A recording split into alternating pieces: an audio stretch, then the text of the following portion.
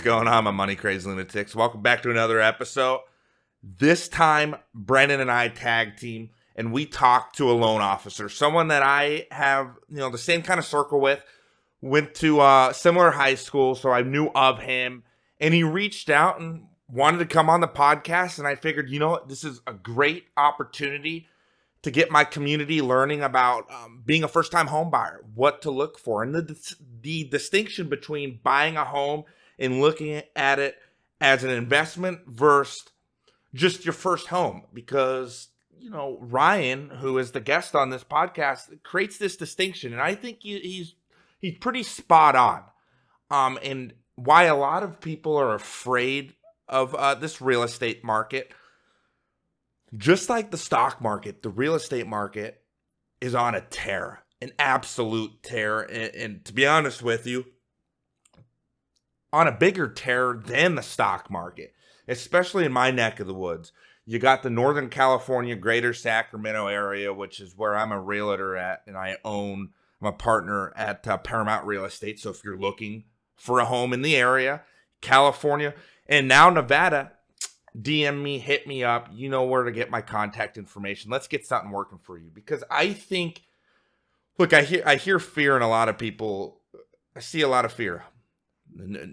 First-time home buyers or those thinking about it, they're priced out, or they're worried that housing prices are just too high.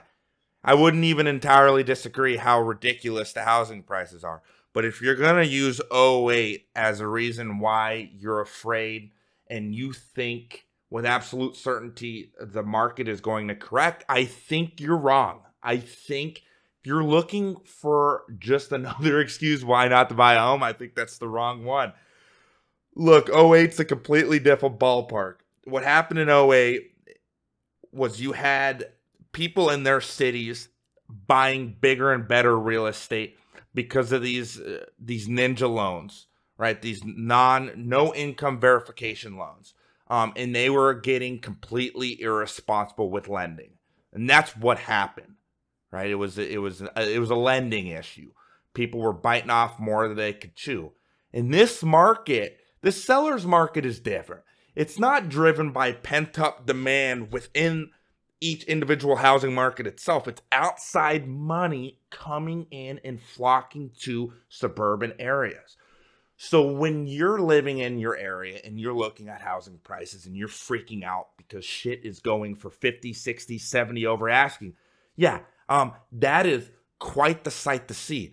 But you have to dial back your expectations. You got to understand what's going on here. It's not inside money, right? It's not your next door neighbor trying to upsize their house. That's not really happening here. What's happening is outside money who still thinks real estate is at a discount. Right? If you have someone in San Francisco living in a 2-bedroom shack, which is probably worth about 1 to 1.2, you're going to tell him that a $500,000 or $600,000 house is expensive to him. He's going to laugh at you and pay cash, because that's exactly what's been happening. So just keep in mind, if you're waiting for a major real estate market correction, I fear you're going to have to keep waiting, and you're going to get priced out even further, especially in suburban areas. I don't think you're going to see dramatic real estate corrections. You're just not. I don't think so. A lot of people argue it's not going to happen because, look, lending is under control. And I keep reading and I keep hearing people are worried about forbearances. No, banks do not want to do that. They don't want to foreclose on someone's property. They just don't, because they tried to do that in '08 and it's too much of a hassle. So banks are letting this ride, and they're going to continue to. I was working at a bank before, I pursued this entrepreneurial endeavor. And I'm telling you, that's what I saw. Forbearance, if you're waiting for default rates to skyrocket, I think you're looking at the real estate market with the wrong lens. So just with that, keep that in mind. Stay with an open mind in this episode, because Ryan does a great job talking about why you should consider buying a home now. Right. I still think it's a great time, especially if, and I preach this with the stock market and I'll preach it with real estate, widen your time horizon. If you're looking to make a quick flip, a quick buck, then yeah, real estate could get you into some trouble. But if you go in with the right mindset, I don't think real estate's a bad idea, especially for investment properties. I think it's a fantastic idea because just as the housing market has been on a tear, the rental market has been on more of a tear. There is such a demand for rentals right now. People are kind of forgetting about that. So I'm going to stop ranting and I'm going to, get you guys tuned into this interview with Ryan. Hope you guys enjoy. Introduce yourself to us, man. So my name is Ryan G. I'm a mortgage loan originator for Paramount Residential Mortgage Group. Got in the business. I've been in the mortgage industry for about 5 years. I just started originating loans a few months ago, but I've been around, known a lot of people. Sorry if you hear dogs barking; those are my dogs. I've got two dogs, 2 cats, and they're crazy. Oh, you're good, man. Yeah, there he is. Oh, yeah. Right on cue. So, I just enjoy helping people learn how to get into home ownership and build equity through owning a home and doing work on their home. I was in the appraisal side of the mortgage industry for a while too, so I understand that side of things pretty well. I've got a good grasp on that. Right. And debt consolidation stuff is something that I'm really, really interested in right now because COVID has come around and there is data showing that people are using their credit cards 30 to 50% more now in the past year than they had prior. And, I hate to think that people are just buying things because they're stuck in their home. I want to believe that people are only using their credit cards for smart purchases, but like to survive, like with food and. Yeah, no, it's highly doubtful though. So, highly doubtful. What I do is I analyze people's credit and more specifically like the amount of money that they spend on their credit cards and how much monthly payments they have on it. And I leverage the equity that they have in their home and get them like a cash out refi to pay off those debts so they no longer have to do that. And, I've saved my most recent client $2,000 a month, $600 on our mortgage, and then on top of it, we wiped out $1,400 a month of credit card debt. And, excellent. I think that that's such a powerful kind of thing for people, especially in these times right here. But that's a little bit about me. Yeah. Big real estate and mortgage person. I'm a huge advocate of it. And I just love teaching people who might not know. Yeah. As much as they should. It's not something that's taught in schools, unfortunately. It's not. And, we're so thankful for you coming on because as Brandon and I were discussing this, there's a lot of big news, a lot of big economic data coming this next week on, just expectations of inflation. And with that, mortgage rates tend to really, really move up and down and sideways when big econ data comes out like this. So right. It's on Tuesday, I believe. It's supposed to be the data that's supposed to be all the indicators towards it. Absolutely. And everyone knows or should know that home ownership and just land ownership in general, one of the best hedges against long-term inflation. Yep. Especially if you're someone like me who traditionally likes to get into these really high growth plays. Well, you have to understand when you're looking at company expectations, like, oh, well, they're expected to go from $10 million to $14 million worth of revenue. Well, if inflation is high, well, $10 to $14 million is way less impressive. So growth expectations get cut real short because of inflation. So you have to be careful where your stocks are. You need to be mindful where your leverage is. Yeah. And when you're talking about leverage, like margin in general, like typically you never want to go into debt to own cryptocurrency. You don't like going into debt to own stocks on margin, but everyone loves going into debt for real estate. It's one of the few sort of good debts you can get into, right? Because you can get those locked in rates low now and not have to deal with it later on into the future. So, I feel like I have a ton of questions to ask personally because me and my girlfriend are actually looking at buying our first property down here in Texas, and there's so much I don't know, and I think admitting I don't know any of this is going to be much more productive for me, and hopefully make me a very hopeful learner today. For sure. No, and I can absolutely help you with that.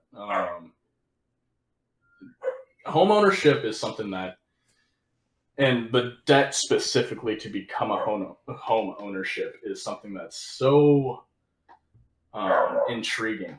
You know, you're right. You don't really want to go into debt when you're looking to invest in things. You don't want to play with other people's money when you're investing, you know, anywhere else other than a home. And I think part of that is because, well, everybody has to live somewhere. Yep. But, you know, the other side of that is it's because you live there and because you're able to do things to it and because you're able to put appreciation into your home. Yeah, appreciation. You're doing things yourself. So like stocks, you can not really control how much appreciation goes into a stock, you know? Correct. When you buy a house, you can control to a certain extent how much appreciation goes into, you know, your home's value. If I buy a complete dumpster fire of a house and I put in all new floors, I put in new counters, new cabinetry, you know, do a new concrete outside and landscape the damn place, right, I'm going to see a return on investment, and I can see it relatively quick, right? Especially in a market with low inventory and a market with low rates. Yeah. And I think that's why it's a safer gamble to play with other people's money when you're looking to invest in things. And I also think people's perception on real estate, because look, at stock market, you have an instant feedback loop, right? It's intraday pricing, so you get to see the volatility every second, every minute. With real estate, people feel like it's less volatile, although that's not entirely true. There's smoothing involved. But that's why I also think people are okay with going into debt, because they're not seeing those fluctuations in the market price, market value of their home, because there's nothing that tracks it, right? Like, true. You know what I mean? There's this perception that there's no volatility in real estate. I do have a question about volatility in real estate, right? Yeah. Because I live in Austin, Texas, and it's so volatile right now. I mean, like, in the upward direction. It's a big boom town, and I struggle with the concept that I hate buying properties when everything's at an all-time high. And I understand you shouldn't try and time a market. I should be looking for something there. But at a certain point, you know, like with the stock, I can look and go like, well, the PE ratio here doesn't make sense to justify that.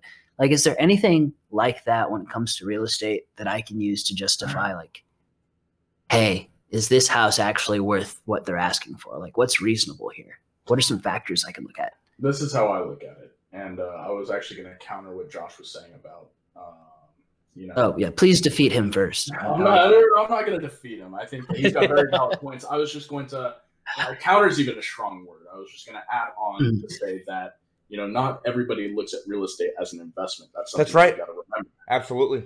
Oh. People buy real estate to live. You know, Yep. People don't buy stocks because they want to live in an AMC, let's say, because we were talking about that a little earlier. People aren't going to go live in an AMC building because they bought 2 shares of, you know, a $10 stock, right?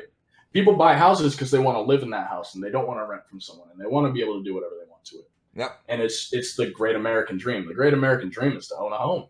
You know, be a good neighbor and own a home. So, and the great American dream caused 08 partially, right? Greed more so, yeah. Yep. But I 100% agree that there were the people that used 08 to acquire their American dream. Yep. And unfortunately, that American dream was, I'm going to buy the nicest house that I physically can. Absolutely. With, you know, the money I don't have and the money that nobody's going to track. Good old ninja loans, baby. Oh yeah. So, and then to answer your question, it's, to me, very simple. Are you looking to buy a home because you're looking to invest in real estate, or are you looking to buy a home because you're tired of renting right now?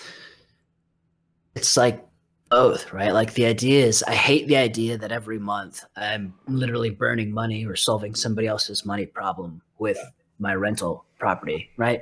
And the second option is like I'm a veteran, so I can use a VA loan. I can jump into any property with no money down. So like I can utilize that if I want to. So it's not even like a down payment per se. I don't know because of that, and I don't need the down payment. It's timing's not an issue for me. I don't have to worry about, okay, well, what if I don't have the money set aside now to buy a house? You know, I can kind of wait, play it out. I'll offer this to you, Brandon. So you think real estate in Austin is expensive, right? You think it is. And I think it's going to get worse. But do you think the people that are moving to Austin think it's expensive? Because I would argue they would think it's cheap, which is exactly why they're coming with cash offers. Because for you, it's expensive because you've lived there your whole life. But what we're seeing out in the cities in California outside like suburban towns is people are coming from LA, people are coming from San Francisco, and they view these as value plays. They really do. They think it's cheap. They sell their little 2-room shack in LA for $1 million, and they can buy a fucking mansion in Austin, you know? And what do you think, Ryan? Okay, so there's a lot to unpack there. First, Brandon, for your specific scenario, you want to buy a home, but you're afraid of buying it out of the market. It's not even a home. It's I'm even looking at like a duplex. I'm thinking about like moving in and then renting out another unit. Even better. Love it. Even better. Here's what I would say to that. Let's just go with the scenario that you're buying a single family home, not a duplex, and it's just you and your girl living there, right? Yeah. Mm-hmm. In my opinion, if you're planning on staying there for years, if you can afford it now, who cares? So look at the NFL. The NFL, they're doing all these contracts. They're kicking the can down the road. They're using a bunch of terms like they use a bunch of legal terms that basically they kick all the worries down the road. They'll figure it out later. They'll restructure contracts in 3-5 years. Okay. If you're looking to just own a home and live, buy what you can afford now, where you want to live, and just live. Yep. If you want to invest, you can time the market a little bit better because you can wait for there to be more properties available than there are buyers. You know, you can wait for other things. The longer you wait to buy the house that you want to live in and stop renting, especially in a market like right now where inventory is so low, you're pigeonholing yourself. Because out here in Sacramento area, appreciation is up 0.5% a month right now, approximately. That's a figure that I got from one of my appraisal friends. So the longer that you wait, the less you're going to be able to afford for something that you kind of need right now. Now, the biggest thing that I feel, and I haven't gathered all of the market data to really back this up with, fact. I use a lot of conjecture, but inflation plays a huge part in appreciation, obviously. And so if you plan on owning a home, it might be an all-time high now, and you might own that home during some sort of mortgage recession. But at the end of the day, history shows everything climbs up eventually. Yeah. Right? So whatever you think. Yeah, I'm sorry for rambling. But. No, please. Yeah, please. We had you on. Please. If you buy it, let's say $300,000 out there. I don't know what the prices are like in Austin right now. And in 2 years, the market just takes a complete nosedive turn for the worst, and it's worth like $225, let's say, or less. Right. But you planned already in your head, I'm keeping this house for 10 years. Odds are you're going to see it rebound back, and you'll be able to eventually sell it at 300, 310, 350, whatever, right? Yep. And at that point, you're making a fat profit because you've been in it 10 years, you've paid off 10 years of your loan, and you've seen a little bit of market appreciation. That's the way I see it. Yep. Investment and owning real estate should not be they're not things that coincide with one another. It's two different things because there's two different people looking into it. Yep. You can invest in real estate, but for the majority of Americans, we're buying homes to live right now. Yep. Right. I think in my particular instance, my game plan is something along the lines of I want to use a VA loan to buy a property that I can house hack on. I want to live there long enough to satisfy the intent of the VA loan, continue to make payments on the property while I rent out the other property. And then eventually try and pull enough equity out of that so I can actually buy a house that I'd want to like live in and start a family in for a certain amount of time. And keep the first one, right? As a rental? Absolutely, as a rental. So when I move out of that unit, now I have 2 open rental units at one location, so it's easier to manage one property. Yep. And then from there, maybe look at buying additional rental properties once I start getting equity paid off of both locations again. But I know it's a lot harder than it sounds. It sounds real good on paper, and it's just, it's when you invest with stocks, right? You can move large sums of money, but you're never dealing with a share price that's over like $3,000. But there's always a little bit of apprehension when you're looking at like, properties that are worth several $100,000. And it's like, it's going to be serious time and legwork in the investment. So like, do you have any sort of advice for like when you first move into a property, like what signs to look for? Like how can you find like a house that, has already had the expensive renovations done versus the cheap cosmetic stuff? Like what are you looking for? Okay. Yeah. So we can use my house as an example. And actually, I shouldn't call it. I live here.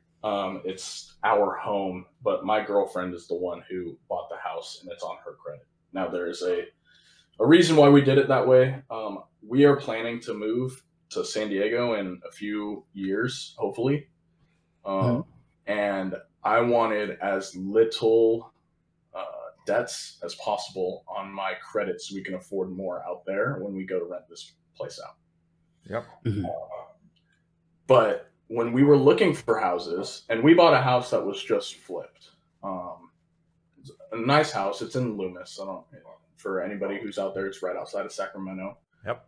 A nice, quiet town. It's got laminate hardwood floors. It's got white, like, I want to say marble countertops, but it could be, something a little bit cheaper than that. I'm not 100% sure. But it looks nice. And we went with something that we wouldn't have to do too much to on the outside or on the inside. And just the yard needed some work. So we just redid the concrete. It's just all about what I guess you feel you can do yourself, or you feel you can add value to like someone potentially wanting to rent or buy your house. So we're going to add a deck because, I think that would be more attractive for someone than if they just had, it's like a dirt area behind the garage. And so we're going to turn our garage kind of in like a hangout area and put a deck around there. And I think that would be more appealing to someone who may be looking to buy a house that is, in a small, quiet neighborhood. And when you build a deck or something like that, is that like an extension to the house? Do you need to file that with the city or anything, or is that something you can do? You typically wouldn't you need to permit, at least permits, pull permits for it? I think we weren't planning on pulling any permits because it's not attached to our actual house. Our garage is detached. So I believe. Oh, gotcha. And it's something that, we're still in the very beginning stages of. But I believe you can do that, just a deck, if it's just, in your backyard. You don't necessarily need it permitted, as long as it's done in a workmanlike manner and it's done by a professional, with the right license for it.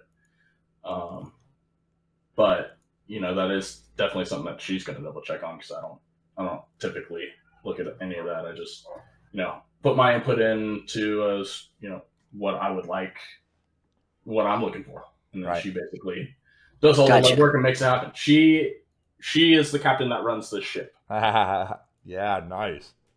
That's something that's, I think, important for a lot of people, is like, you need to find a partner that is willing to go those extra miles with you, that shares that same like vision and mindset. It's incredibly important, especially if you're ambitious. And to answer the rest of your question, when you're buying a house, and if you want to put a lot of work into it and a lot of elbow grease, look for something that's got old counters. Look for something that's got a lot of oak, something that looks like it was built in the 80s and it hasn't been touched. Tile countertops, stuff like that. That adds a lot of value. Carpet throughout the entire house. Yeah. Tear it up, put some laminate in. Like, it's not super expensive. It's not like it's actual like real hardwood, and it looks nice, and it's nice enough that people will come in from the Bay Area and they'll pay a ridiculous amount of money for it up here. But don't Right. make it your Perfect. dream house, Brandon, because that's where Yeah. people No, go of wrong. course not. Yeah. Yeah. I want the house to work for me eventually. I don't want to work for the house, right? Like Yeah. I want Yeah. it to. And what we're doing right now, we're kind of house hacking. We've got a single family house. My little brother just moved in. He pays us a little bit here and there for rent, and that's Mhm. basically all of that's just going straight toward the principal balance. We'll pay the rest of the mortgage payment. okay. We're supposed to, and whatever he gives us goes straight to principal. Right. Pay it You off know? early. Yeah. Or we'll keep it. We'll use it for certain renovations. Like I'm sure we'll keep we'll stash a little bit of it away and keep that as fun money for the deck. We want to redo the garage, and we've got other stuff that we have to do to the house. But that's just something to keep in mind when you're going out and looking for your first house, especially our age. Not everyone Mhm. can buy a house right now. So if you're one of the lucky few that can, go buy the house.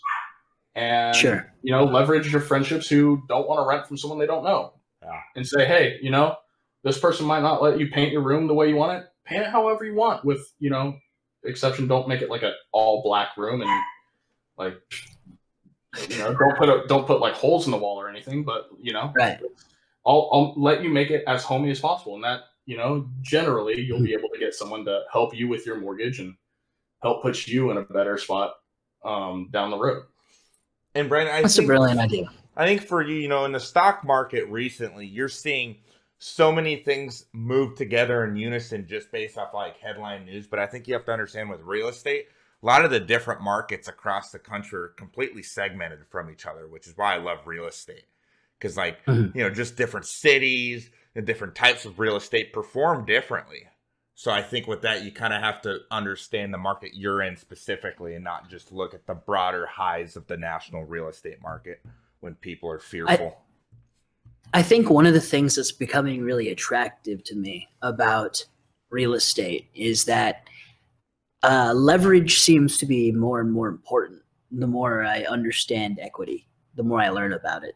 Yeah. And with the stock market, like most people recommend never having more than like 20% margin, but like the most you can ever get leverage out of like a small account is like 50%. Yep.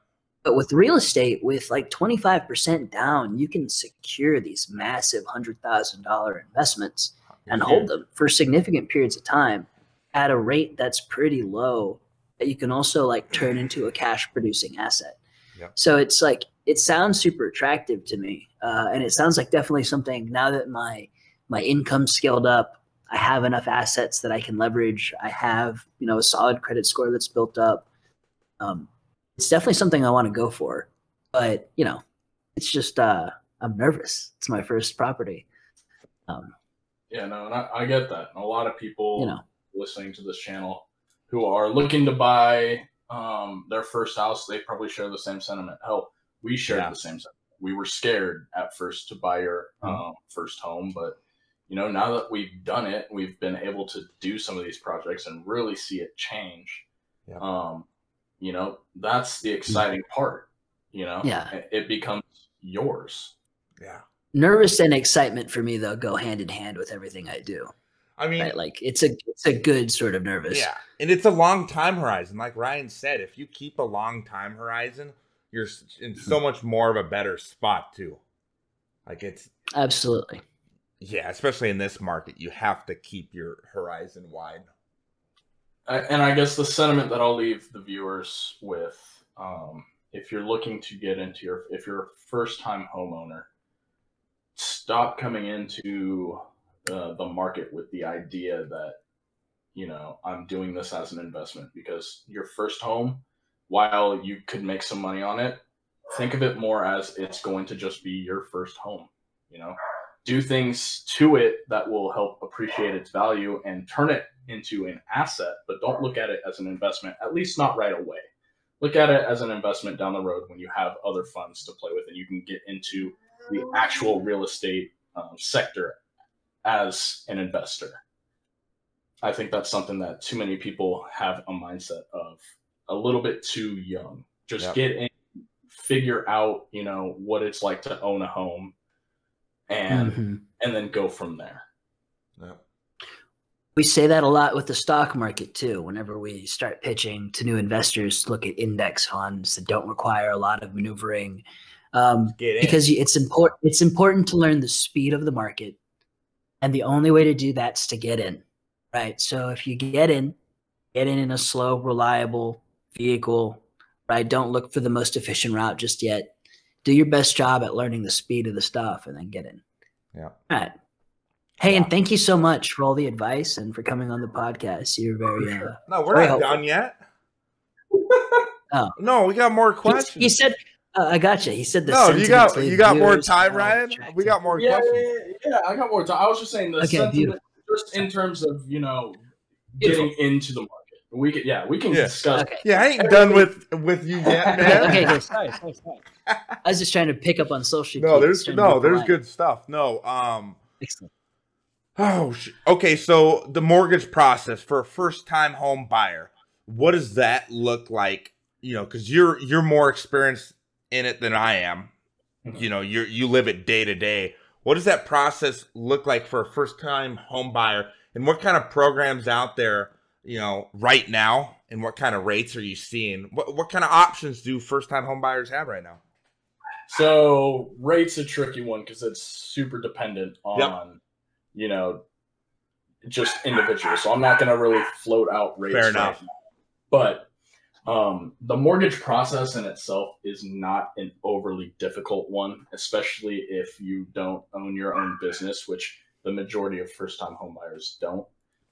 You're probably a W-2 employee, either hourly or salary right out of college, right? And so basically you just provide some documents that after you talk to a mortgage professional, they'll interview you, then they'll send you over a needs list of the documents that they will need to get the ball rolling, right?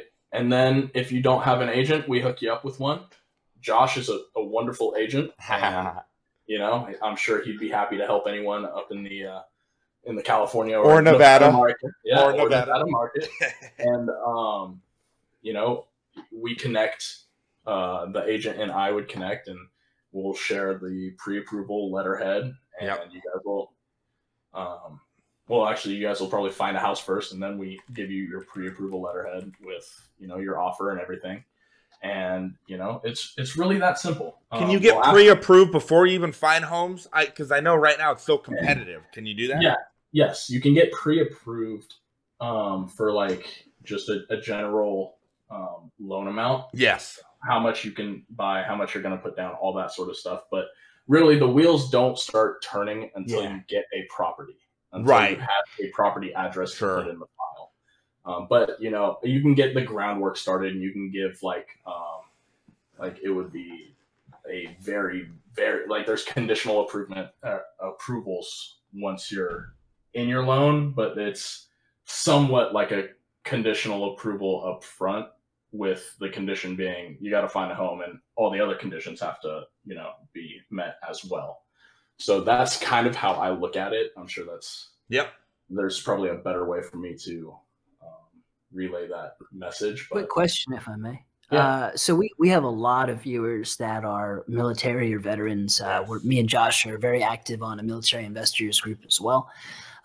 So regarding VA loans, would they have to, if they wanted to do a similar pre-approval process, they need to do something similar, or is there a different process altogether with that? Yeah, no. Great question. Forgive me if I'm wrong, John. Yeah, great question. And thank you for your service. I know I said that to Josh already when we did our first call. You're my hero, Brandon. Thank you for your support. I appreciate it. I do. Yeah, no, I want to make sure that, I show appreciation to those who put, their lives on the line for us, because I know for damn sure I couldn't be in the military. I'm just, I don't take. I do take intelligence. Okay. Well, hey, my life hasn't been on the line. So, but I do appreciate you. You help people whose lives are on the front line. There you go. You're a part of it. A fair bit of that. You're a part of it. Thanks, man. Okay. So yeah. And forgive me if I'm wrong on the form that you need, but I believe you need to get your DD 214.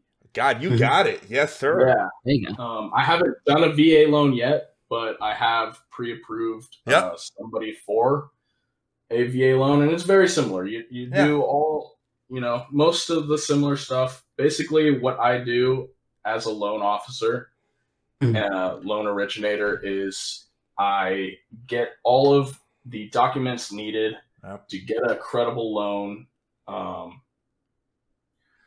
in front of my processor and in front of our underwriter, and make sure that it meets all guidelines. That's it. I mean, it's a very simple. It's very simple from the borrower standpoint and very simple from the loan originator standpoint. Yeah. We just make sure that we can make a deal work, and then we get it to the people who make the deal work. Yep. But yeah, no, not every, but most lenders will have a VA channel. Yeah. And they will be able, it's all very similar. You get that DD 214 form to see how much your certificate of eligibility is. And that's the key, the COE. That's what you need. Yeah, you need to be honorably discharged. Yeah. And it's a little bit different, but it's a little bit different on the loan originating side and like a process standpoint. Yep.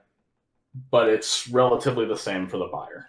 Yeah, Brandon, to answer your question, you need the DD 214, and you submit, or the NGB Form 22 for National Guard, because I just got my COE, so it's a bullshit process. It's hard actually, because it's the government, right? Of course, you got to send it to the VA. So the office is only open the third Tuesday of every month. Sorry I just had to throw it out there, Ryan, so people know it's either the DD 214 for active or NGB Form 22 for National Guard / Reserve. So perfect. And it might be difficult to get those forms because you're right, they're just the government. But from a from a borrowing standpoint, it's like I said, it's not a hard process to get approved and to start shopping for a house. How important is it to be pre-approved in this market, Ryan? Are you seeing it's almost a must to have that, or what are you seeing?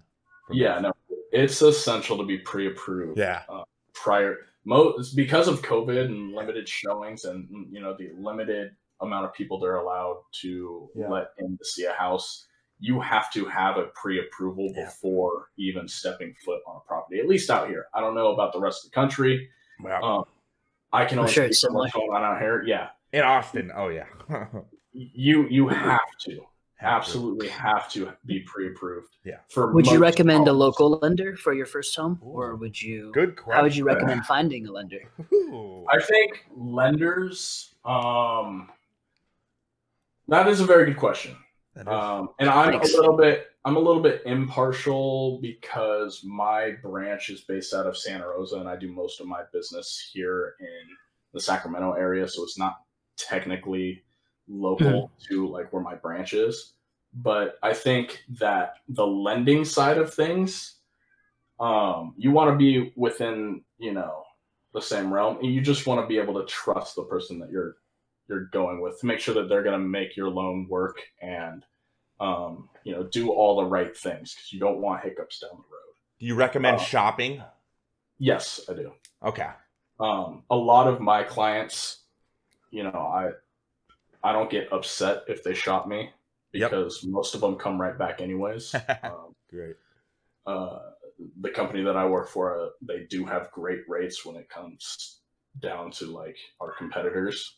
But I also know that I'm going to give them, as a young, fresh loan originator, I'm going to be hustling to make sure their deal works, because I work off of referrals, and I want them to be able to refer me to all of their friends, all of their family. I want to leave such a lasting imprint on them that I'm their lender for life. And I'm sure a lot of people have that same sentiment. Other lenders out there. But to answer your question, I think that when it comes to local, it's not necessarily something that's like as important as maybe a local realtor, unless you're a realtor from out of the area that is very well versed in whatever market you're going to. Yeah. And I'll give an example. A friend of mine is looking to buy a home in the Chico area, Mm-hmm. in and around Chico, and they have a realtor that they've been working with. They've been trying to buy a house up in Oregon for a while, and that realtor's dual license, so she could come to California. Nice. But if you don't know other agents, in the area that you're helping your client buy a house in, it can make it a little bit more difficult. Especially like if you've worked with a certain agent before and you're like, hey, are we competitive with this offer? What can we do to be more competitive? You know, stuff like that. If you know the agent, it's easier to have those conversations than if you don't know the agent. And so that's where I would say local agents or for real estate are probably a little bit better, unless of course you're an expert in whatever market you're going to be in and you're not afraid to ask those questions, you know. Sure. I have another question. So law of decreasing marginal utility for your kids in the back of the room. It's like, you know, too many chefs, right? There's a point where you have too much of one thing and it's no longer as useful. In regards to credit scores and buying real estate, at what point is your credit score ideal? And at what point is your credit, you know, you've gotten your credit score so high it really isn't helpful anymore? When should you, you know, I know a lot of people get like nervous about like, oh, my credit's only a 680. And a lot of people are like, oh, my credit's only a 780. I want to be a perfect 800 before I buy my home. Like, how much credit is too much, would you say?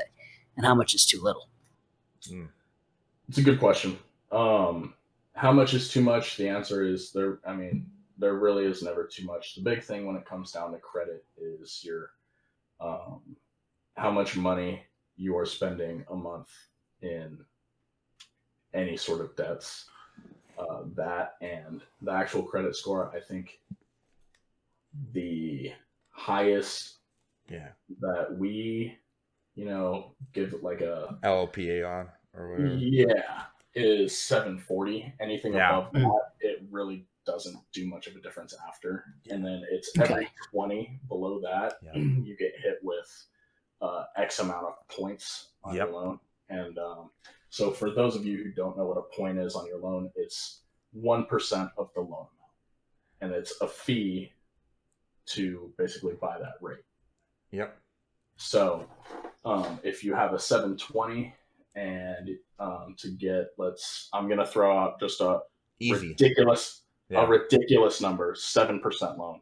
It's not something that we do. I'm just saying it because I don't want anyone coming to me and saying, oh, you said I could get a blah, blah, blah rate in a podcast, right? So I'm going to use a ridiculous number. And that's, you know, when I was going through different education stuff, they were using ridiculous rates too. And I'm assuming it's probably very similar. So let's say at a 720, you're going to get a 7%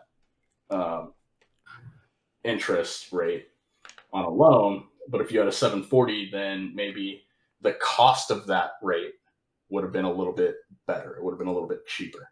That basically is all it does. It's once you start getting into the, you know, mid to low 600s, then things start getting wonky. And I think FHA goes pretty low. So even if you don't have great credit, you know, still contact a lender. You know, help. Come ask me. We'll get an app and we'll see. And a lot of lenders have different programs where they can, you know, look and see if you did X, Y, and Z, what would that do to your credit? And we can help try and. We don't advise you on how your credit will go up. We just say, hey, the bureaus are saying if you did this, this, and that, then we can, you know. It's voodoo, right? No one knows how it works. It's just voodoo magic. They're all algorithms. I'm fairly certain how it works is like they decapitate a chicken and throw its corpse over the ground, and like wherever the body drops, like whatever tile floor it is, that has the answer to whatever question. I think that's right. It's like a magic 8-ball, but a little bit more. Isn't that from South Park, dude? Yes, yes. Bail out the banks. Bail out the insurance companies. Oh, so Ryan, That's what a are very some brilliant social things? commentary. What are some things for first-time home buyers? Because you talked about the low inventory, and that's making the market so competitive. What are some of the things that first-time home buyers can do to stand out in their offer, or what are some of the things you're seeing? I know you're on the loan side, but what kind of whispers are you hearing? Yeah, it's a little bit different on the loan side. I mean, we just give. So I know that for some reason, putting in your offer that you're going to be going conventional 20% down Yeah, is something that is really attractive. Sure. I don't personally get it because a 3%. I get the conventional versus FHA aspect because maybe your house has a little bit of siding issues, and Yeah. FHA would require you to fix that, whereas Yeah. conventional really doesn't. That's what it So I comes get- down to, I think. Yeah. Yeah, and I get that, but like the 3% versus the 20% doesn't make any damn sense to me.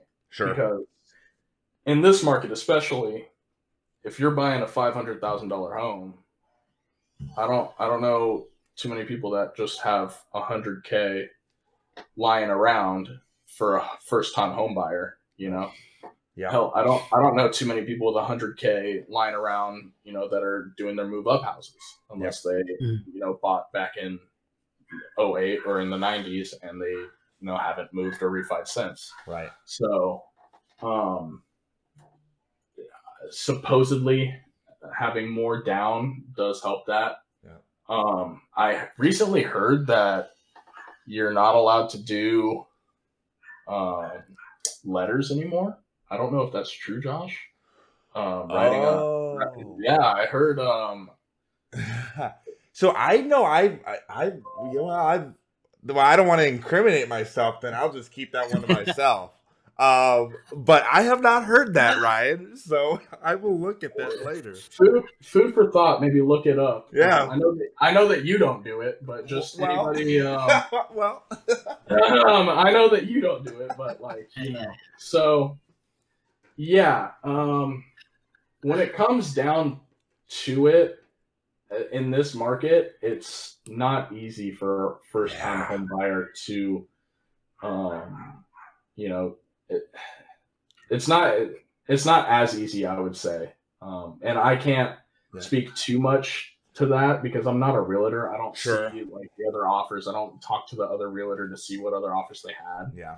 But just in like our experience trying to buy this first home, we had a 10% down conventional loan and in one of our offers in a house in Roseville, and they turned us down because they wanted to go with the person that was putting 20% down. Yeah. Wow. And we were like, it's the same damn loan. Like the amount of money doesn't matter. And my girlfriend said, well, I guess if you factor, like if you think about it, and someone who's putting 10 or even 3% down, the seller might think they could walk away from it easier. Well, no, not just that. They have less skin in the game. Money. Yeah, skin in the game, money to play with if we need to renegotiate. Right? That's fair. Someone with 20% down's got a little bit more money in the bank to play with, and so I understand that. I get that, but it still doesn't make because we had enough for 20%. But why would you put 20% down if that's all of your money? Cash is king right now. Yeah, especially with these rates. That's kind of dumb. So keep as much money in the bank as possible. Sure. And, make your and as long as your payment is, something that's still comfortable for you, I don't see why it's a necessity to put 20% down. Because people hate PMI. People hate you can buy it out. That's the other thing. Oh, can you? I gotta say. Yeah, you can go 10% down and 10% and get it. Okay. Yeah, single premium buyout. I'm doing that for one of my clients right now, and it only costs $3,000 to buy it out. I got a lot of sales training. I used to work in automotive sales, so talking about credit back and forth. Me too. I gotta say, you're really good at at moving everything to the yes. It's like it's awesome. something that's been so ingrained in me, and I love it. It's just like, well, what's the rate? It's like, don't worry about the rate. What's the payment? What's the payment you can get to? It. Just like, well, what about the down payment? It's like, don't even worry about the down payment. What's this gonna go to? Well, the money's not working for me. What part? The monthly payment or the down payment? Why? Because it's it's still their money that's being ultimately altered. Like it's interesting that housing works the same way, right? Like ultimately, like if you understand like a lot of the ins and outs of like negotiating deals with and credit lines with banks, trying to get like those sorts of vehicle loans approved. It's the same reason, right? If it's a more risky play and this guy's offering to put 40% down, well, yeah, he's less likely to default on the loan. And if he starts to mess up, we can refinance with a lot more, leverage against it. Like, yeah, it's kind of common sense for that type of stuff. I guess my question is, how do other assets that you own, like, let's say I had $100,000 in stocks. And I wanted to take a loan out, could I use some of my stocks or other assets as collateral against the loan? Get a loan approved? I don't think you can. So I haven't had a client, to be completely transparent, I haven't had a client with that scenario, so I haven't looked too far into those guidelines. I know that there are people that have those as assets. I think you can use up to a certain percentage of them. For your down payment, and then you can use them as assets. So like when you're buying a home and you've got above a 45 DTI, 45% debt to income ratio, and you're going a conventional Fannie Mae product, you have to have 6 months reserve. So I believe you can use those assets for that. Okay. But I'm not 100% sure. So I want to make that clear. I'm not 100% sure on that, but I'm pretty sure that's right. Brandon, the answer is, from traditional financing, no. But anything's possible in that world. It just, you know what I mean? Like you can get real creative with it. There's always somebody out there that wants to lend. Now, you're probably going to get more into the hard money space, and that's definitely out of your or non-QM So, and that's not what you want to do as a first-time home buyer. So for you, no, I don't imagine that. And to go back a little bit, it's funny that you brought that up for the car sales, because I was in automotive sales too. I worked here at Future Ford in Roseville. Shout out! And beautiful. It teaches you things. It does teach you things, man. It taught me that I really didn't want to be a car salesman. it taught me that I hated not having passive income. And you know what? Go ahead. I was gonna say, like, you'd work your tail off, you'd get all your units out, you'd build good relations, and then the next month it was right back to square one. It was like you got to reacquire new people. You have to, but it teaches you how to build referrals. It teaches you how to provide value for people that isn't just dollars off the car, right? It's like, hey, I'll drive it to you. I'll have it wash, gas, clean. Like, I will beat other offers. It teaches you to be determined, right? A sales job is the best paying, hardest job you've ever had, or it is the easiest, lowest paying gig you've ever had in your life. It's completely dependent on your mentality. Teaches you how to hustle. Yeah. So I agree with that mostly, except for I don't really consider myself a salesperson, and even though I make commission in loans, I don't consider myself a salesperson. Right. I consider myself more of a technician of sorts. So like you come to me with a problem, I'm paying X amount in mortgage. Dude, go into politics. I love that answer. That's great. Yeah, no, and that's entirely different from what I meant. I meant, No, for sure. And that's the realization I came to when I was selling cars, because I wasn't a sleazy salesman. I hated everything. Love it. I had to what got me to quit is I had to try and get a couple, and if you turn down anybody on a car lot, you get reprimanded. Like nobody's happy with you, right? Because your job is to get them to get in the car, fall in love with the car. Now let's get them inside and have the sales manager close the deal. Mhm. I got this Yep. couple. They had 2 kids, young. She was pregnant with the third. They're in a small, like, we'll call it a Toyota Camry. I don't know exactly, but a smaller car. And Sure. they wanted to get into an SUV because now they're having the third kid. They've got dogs. They want to, they Mhm. just need more room. And they're upside down in their car payment as it is. They want the most expensive one. I'm trying to show them used. They're like, no, we don't want used. And Mhm. they wanted to go from a $200 a month payment to like a $900 a month payment. The guy made okay money, not great money, but you know, somehow, some way, car dealerships find a way to get a loan approved, no matter what the circumstances are. If they've got good credit. Absolutely. And I was like, yeah, Can't do it. I don't want to do this anymore. This fucking sucks. That is similarly why I got out as well. I That's felt like I was respect right there. slowly becoming the people around me, and I was like, it's not a good environment. And what was crazier is I'm in the National Guard, so there was, I'm used to me showing up in uniform, people seeing me going, oh, well, this guy's a U.S. Army soldier, and for the most part, they trust me. They may not trust the institution behind me, but they look at me and they go, this guy's not out for my worst interests in mind, right? Sure.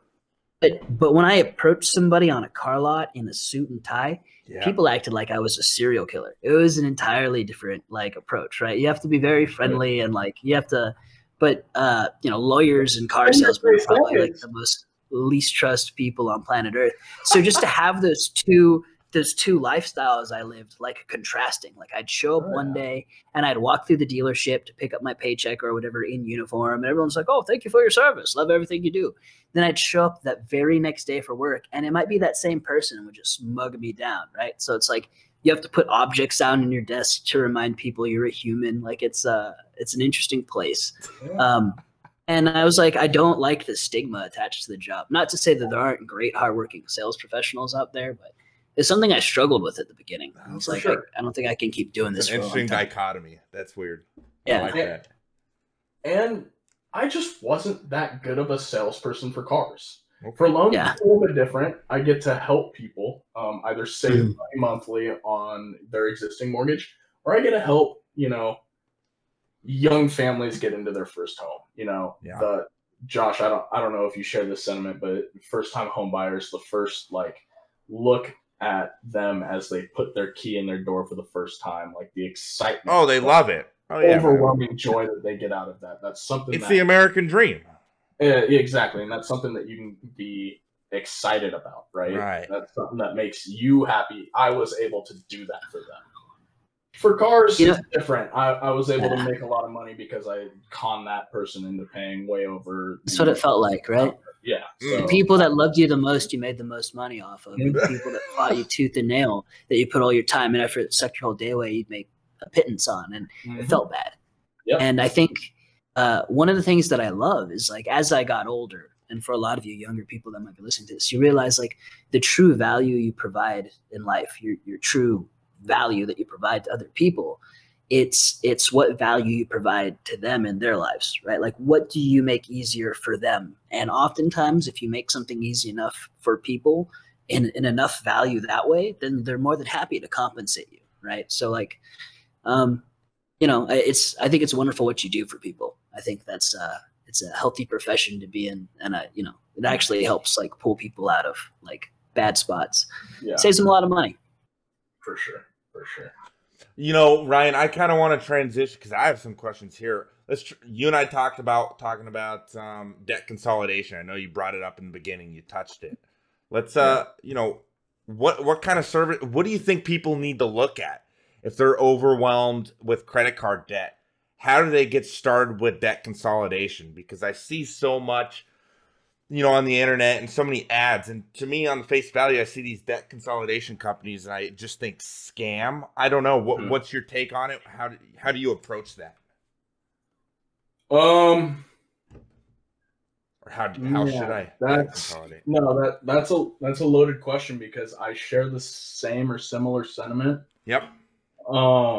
There are some companies that don't have the best interest of the consumer in mind, and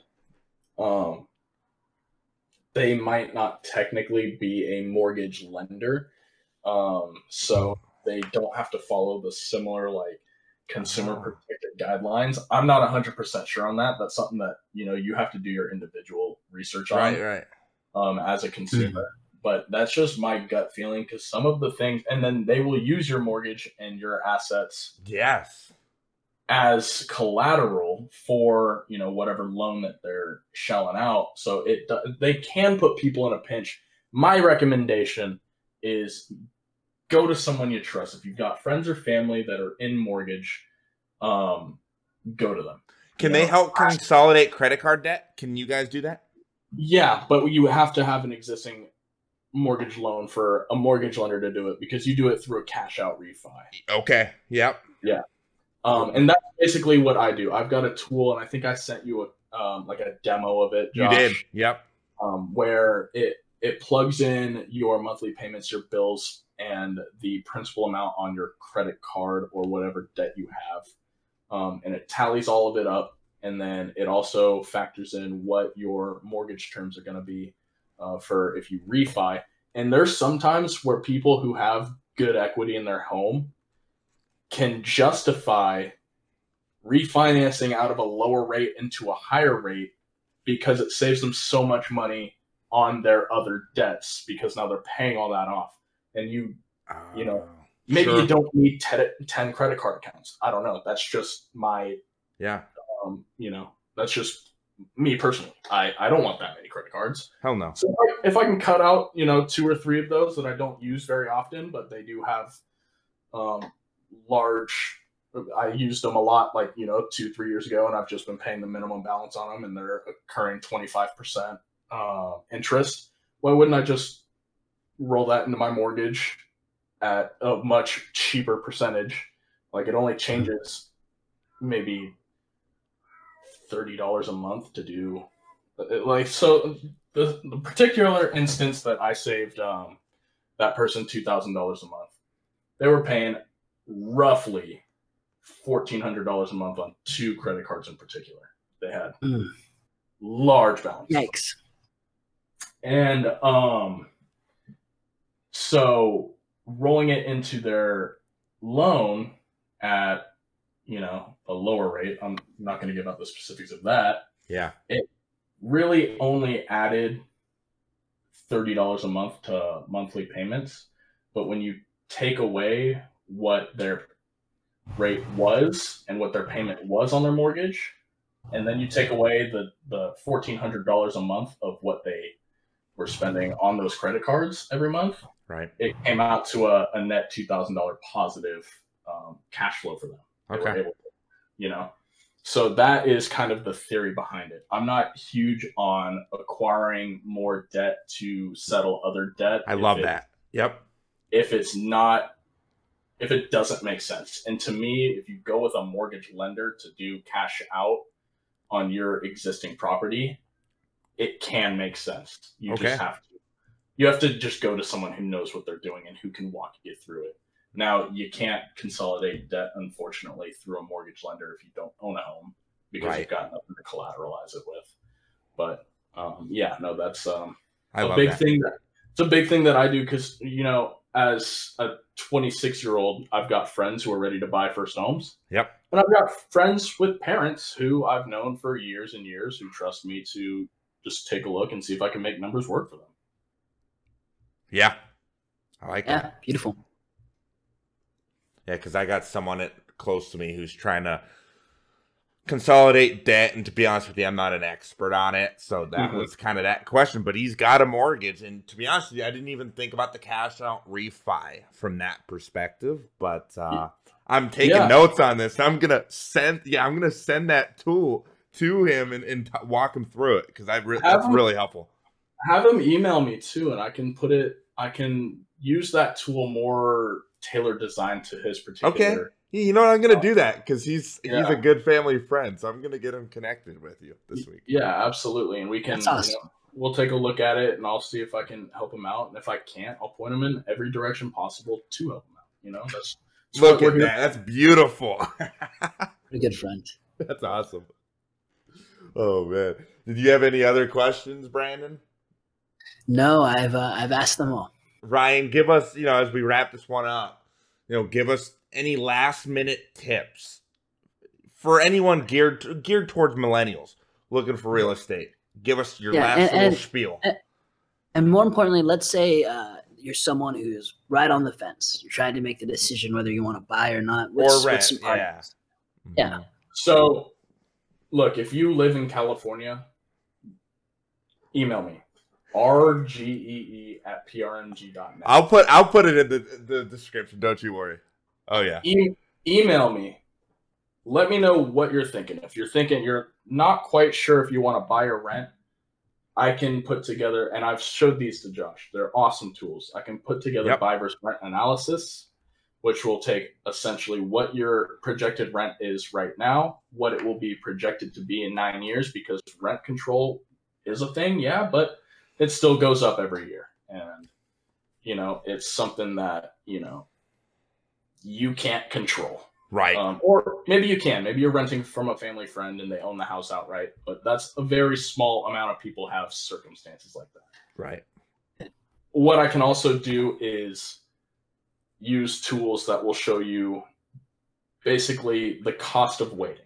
I'm not quite sure if I want to buy right now. I don't remember, or I don't know if you guys remember me saying this in the beginning of the pod, but appreciation's about 0.5% a month over the last few months, especially up in this area. Yeah. I don't know about the rest of the country. I can just talk about what I know from around this area from talking to appraiser friends of mine. Yep. If you wait 2 or 3 months, the cost of buying the same house you were looking at or similar is higher. Absolutely. And you're throwing money away. So talk to a trusted mortgage professional. Doesn't have to be me, but I would love the opportunity to at least, provide a competitive analysis. And just see if you can get pre-approved, if you can start shopping for a house, because there's nothing better than owning a house. And,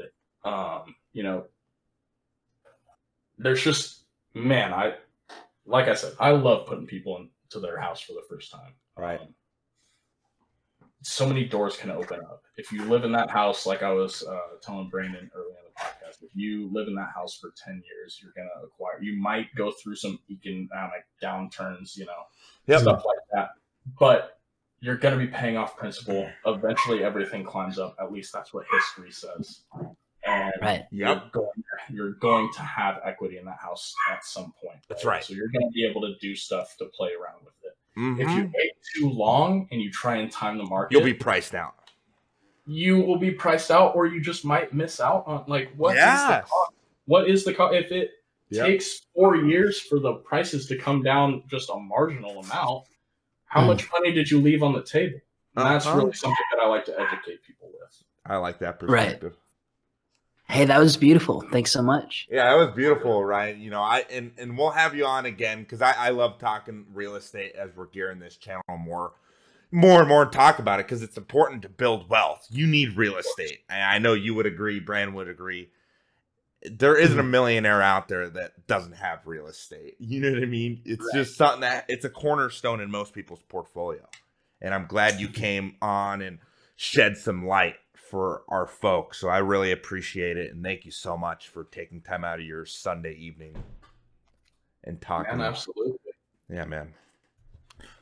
As always, thanks for tuning in, and I look forward to next week's podcast. Stay hungry, guys.